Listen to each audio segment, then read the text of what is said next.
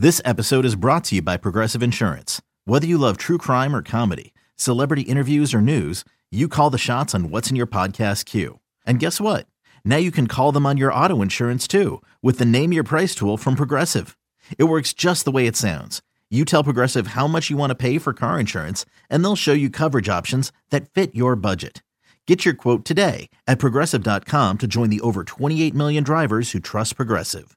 Progressive Casualty Insurance Company and Affiliates. Price and coverage match limited by state law.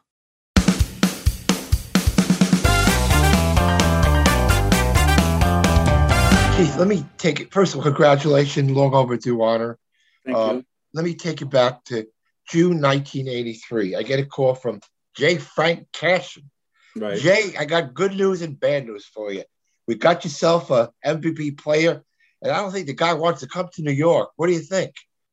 So I called Frank back the next day or whatever it was. I said, Frank, I got an idea. We're up in Montreal. I'm going to get the biggest limousine I could find, go to the airport, and pick this guy up and give him the treatment he's never had before. So stupid Jay goes to the wrong gate. I can never find Keith. Keith takes a cab back to the hotel. I take this gigantic stretch limousine back by myself. Thankfully, Keith, it's got better after that between me and you, huh? Yes, Jay. And fortunately for you, I'm just an old blue collar guy. I got in a cab and got my fanny to the hotel. No big deal. I had no idea that you were going to pick me up in a stretch limo. Yeah. I remember getting out of the door that day, and the doorman looks at me. He says, "And anybody got really you missed?" I said, "No, this is how I travel, man. I travel first class." And Keith, what was, when we had heard betrayed, you desperately did not want to come to New York. Was just because the Mets were losing, the Cardinals were winning? I mean, you said you didn't like the city, but in the last 30 years, the city's kind of like Keith Fernandez a lot. Well, I had preconceived notions of Manhattan. And remember, Manhattan, you watched growing up as a kid, you watched the movies of, I remember Frank Sinatra's movie, The Detective, in particular, all the crime and just New York was scary as watching movies. And that's my perception of New York. And then coming to play, basically with the Cardinals, it was I just never went out. I wasn't a guy to go out till 4 a.m. Very seldom, Jay. And although I did it a few times in Manhattan because it stays open, and Davey was kind enough on a day game following. I remember more than a couple times I go to Davey and go, "Davey, I've been out late. Can I just not take BP and go back into Dr. Parks' office and go take a nap?" And I would tell the trainers, Steve, I would tell them to wake me up at 12 noon. And I would wake up at this only a handful of times, Jay. But anyway, getting back to your point, I shouldn't have revealed that, but I always had good days though. So yeah, I had preconceived notions of New York, and a lot has to do for me to move into the city, as I said in the press conference, was Rusty. And Rusty said, "You got to live in the city." And Rusty basically took me under his wing along with Ron Darling and Ed Lynch. And Rusty just showed me around Manhattan and opened a lot of doors for me. Keith, how good were Rusty's ribs on 73rd Street? Remember, a lot of times there, good times there at his place. Well, I can tell you one thing, Jay. I had them all the time, but they had hits in them. Tell me about Rusty and his little black book he kept. I forget he kept a book. It was a red book. It's a red book. It was a book he had over the years. Gene Mauch told him how to steal signs, or not steal signs, how to pick up pitchers' tendencies at tipping pitches. And Gene Mauch was one of the first guys to get him to do that. And Rusty, when he was obviously with Montreal. So Rusty had a book dating back, to pitchers when I was in high school, like Joey J and Jim Maloney and all how they tipped pitches. And he would never give it to me. And he said, I'm not giving it to you because you never earned it. And so then the funny part is the season when I retired, 91, we're out to dinner, and he brought the red book with him. And he said, "Here, you could have it now." I said, "A lot of good that's going to do me now. I'm not playing anymore." I still have the book. I still have it. Can you tell me, your first year there with 68 wins, October of 83, Davies becomes the manager. I don't remember what he said in the press conference. He said to Frank, "Frank, I don't know why it took so long to hire me." Right. In the next 6 years, 90-plus wins. If the wild card was in effect, we'd been the playoffs every year. Could anybody else but Davey have done what he did with this particular group of guys? Well, I think I just think Davey's value was that he knew by managing, he managed Dykstra, he managed Doc. He knew what was down in that farm system. And the Mets, all those years, after they traded Seaver, all the down years from 78 to 83, they never squandered their draft picks. They had good scouting. Joe McIlvaine was ahead of that. And they took advantage of those last place finishes and really kind of sucked it up, building for that future. And it all came together in 84. And still, there was no Kevin Mitchell or Lenny Dykstra in 84, but everybody started filtering in from 84 and making that team the 108 wins in the World Championship in 86.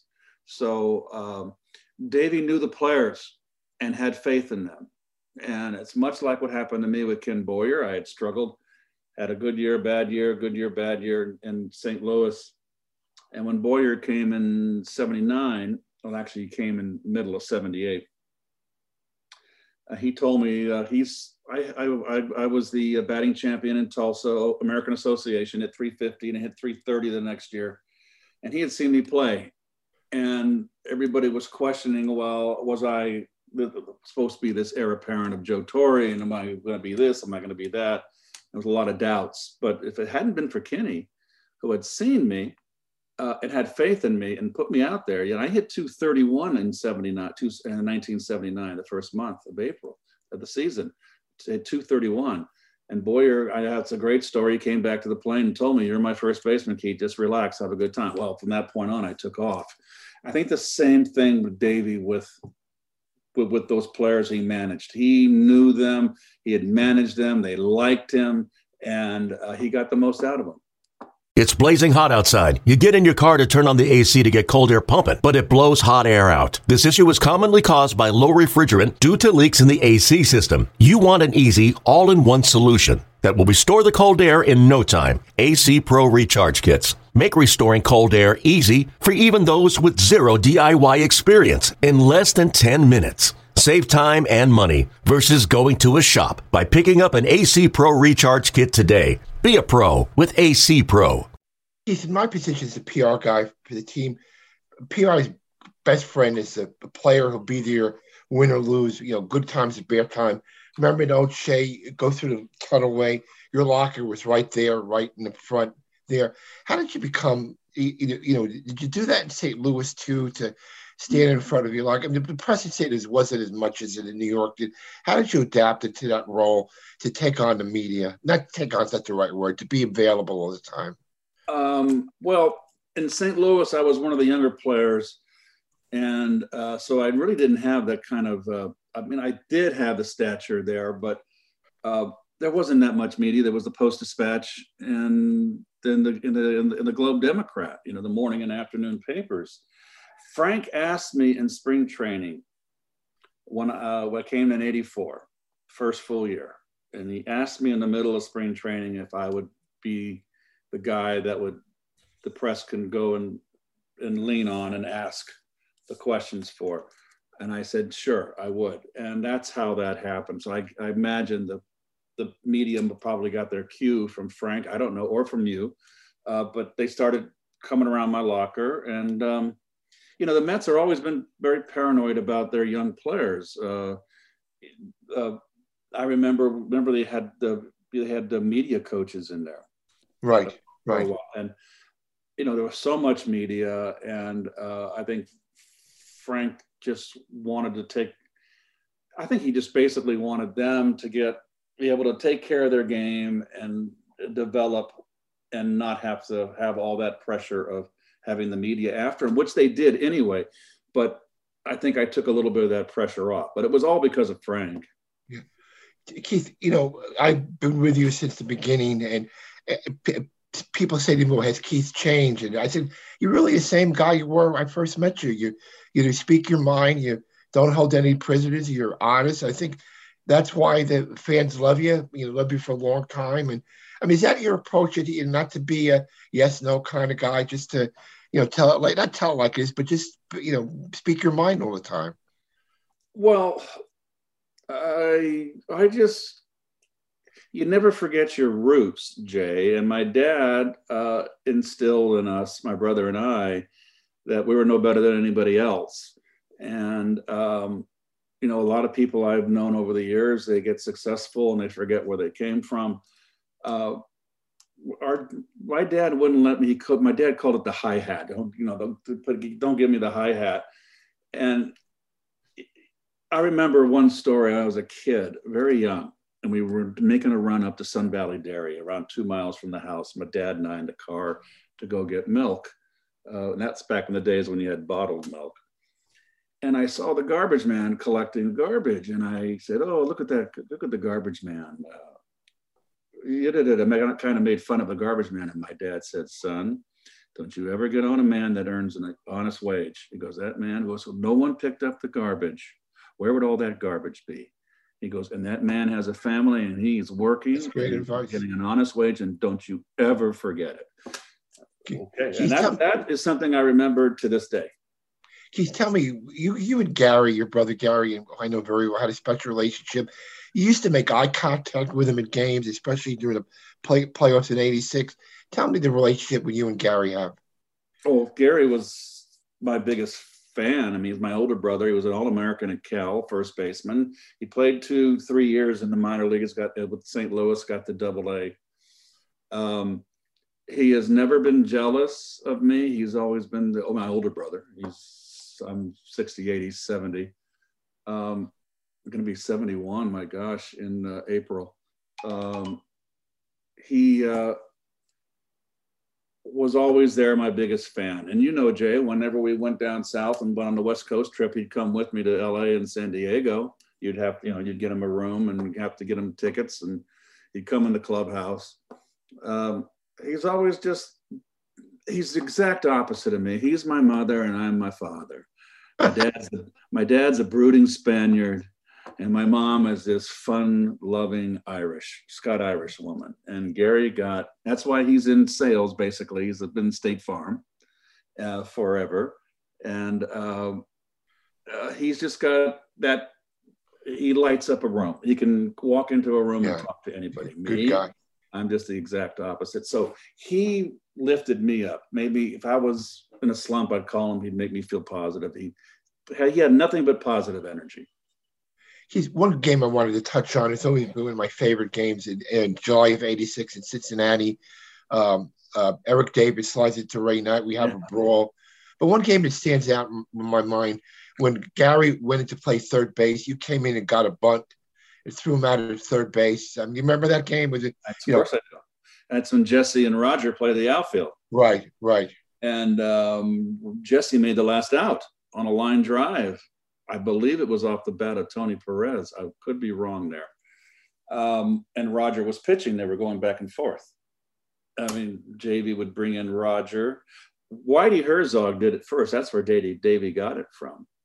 You don't have to take your pitcher out. Roger was always shagging fly balls in the outfield, and so was Jesse in batting practice. They were good athletes, and Roger would pitch to a right-hander and then go out to right field, and Jesse had pitched to the left-hander. That's what I remember most of that game. The double play was great, but and it was at a critical part of the game. Right. But you were by the batter's box almost, I remember. I got it on the third base side. It was a Pete Rose was the manager. It was a rookie pitcher. Pete Rose puts the bunt sign on. He's just called up. He's not going to turn around and be brave and try to hit one by me. He's going to bunt. So I really played aggressively and we had the perfect guy, Gary, because he's a catcher. he's used to making those infield throws, and he made the perfect throw across the bag for the double play. Keith, the one time you got not mad at me, we're at Game 6 of the World Series. We're sitting in the office, me, you, and Daryl Johnson. I had gotten up. I think when the rally first started, I had gotten up to go to the bathroom. You said, sit down, don't move. I sat down, and the rally happened. And you held it. No, not really, Keith. So, no, wherever we were, those seats chairs had hits in it. I mean, it was who was in there? You, me, and Daryl Johnson. Daryl Johnson. Yeah. We didn't move, and I was going to go back down the bench after who followed Carter? Was it Kevin? With Mitchell and then Ray. I was ready to go back down, and I just said, you know what? We're 1 out away from elimination. I'm going to sit here. Let me talk about SNY for 2 minutes. Did you envision the success you guys would have? 16 years, a couple of Emmys, regardless of top TV team in baseball. Ronnie was a friend. Why do you think you guys hit it off so well? We have the last 16 years. Well, I think I always say the backbone of the broadcast is Gary and Gary Cohn. He is so knowledgeable about Mets. He's a Met fan and knowledgeable. And, he's basically he's the maestro. He's the Leonard Bernstein that has to bring Ronnie and I, weave us in and out of the broadcast and get our expertise. And he's brilliant at it. And he asks questions and pointed questions at times. And it keeps, I think, I can only speak for myself. I'm sure it's the same thing with Ron. It keeps us on our toes because he gets better in the 8-0 games in the third inning. I mean, he gets better, and those are the tough games. And, I'll go into storytelling. And Gary's got a good sense of humor too. You know that. I do. He does have a good sense of humor. And listen, I'm kind of the comic relief in there to a degree, and I know what I'm doing. And Gary knows how to play it long enough, then get back to the broadcast. So I really feel that Ron and I bring a level of professional expertise. Ronnie knows pitching. I can't talk about pitching like Ronnie talks about pitching. I never cared about mechanics here or there. All I cared about was seeing the ball out of the hand of the pitcher. And so I can't talk about that where Ron does. And I can bring then what hitting and the offensive part of the game and defense. And Ronnie's very good too, because Ronnie's an athlete. And Ronnie played, and he wasn't just a pitcher growing up. He played in the field. He was a good base runner. Ronnie knows the game. So I just think it's a good blend, but I really feel it's all about our production team in there too. Greg Picker, our producer, and Gary. That's why I think. So, ending up June '83. Did you think, with your beginning, that so many years later you beat Mets Hall of Fame? Your number be retired with the Mets, like you can't walk out on the streets in New York without people coming up to your autograph. Did you think that ever possibly could happen? Looking back almost 30 years ago. No, I figured when I was towards the tail end of my career, what am I going to do the second half of my life, Jay? Think about it. 37, I'm done. I had the back surgery, and I'm going, okay, that's the first half of my life, and it's not like golf. I can't play seniors. I go, what am I going to do with the second half of my life? And it took me a while to figure it out. And I just think it was just a lot of luck. But I didn't watch the game because my last year in Cleveland and my last year in New York was a disaster. I broke my kneecap. You remember that. I missed I missed 8 weeks, almost 9 weeks. And I came back in August, and it was a leg injury. I couldn't run. And so when I was rehabbing, I don't care. I'm 37 years old, and it was hot, and I was like exhausted in the fifth inning. You build up your stamina in spring training. I missed 2 months, And that was not a good year. It was not a good finish for me in 89. And then I go to Cleveland and I just have a disastrous year. I get hurt all year. I only have 110 at bats. I tear my calf 3 times.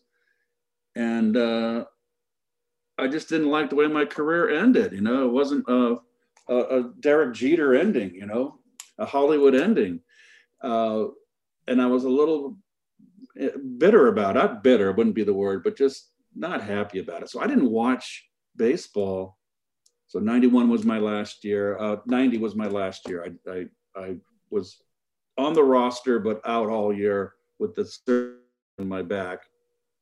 So I didn't watch a game till, believe it or not, what got me to watch baseball again was the Sosa McGwire home run chase. Okay, picture this. It's Friday afternoon when a thought hits you. I can spend another weekend doing the same old whatever, or I can hop into my all-new Hyundai Santa Fe and hit the road. With available H-Track all-wheel drive and 3-row seating, my whole family can head deep into the wild.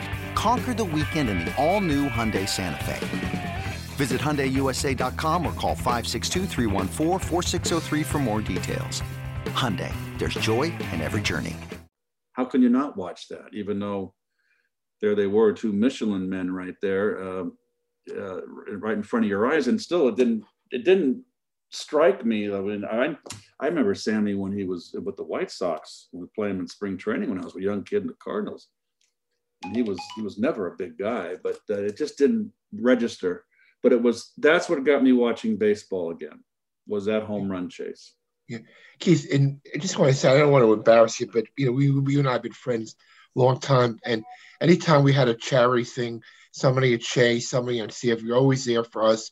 You know, got a big heart, and I want the fans to know that too. And it's been a pleasure being your friend all these years, and congratulations on the honor. And I'll be leading the applause on July 9th. Okay, Jay, and my whole family's coming. It's just going to be a wonderful weekend. I'm just so thrilled and so honored. I never would have dreamed this.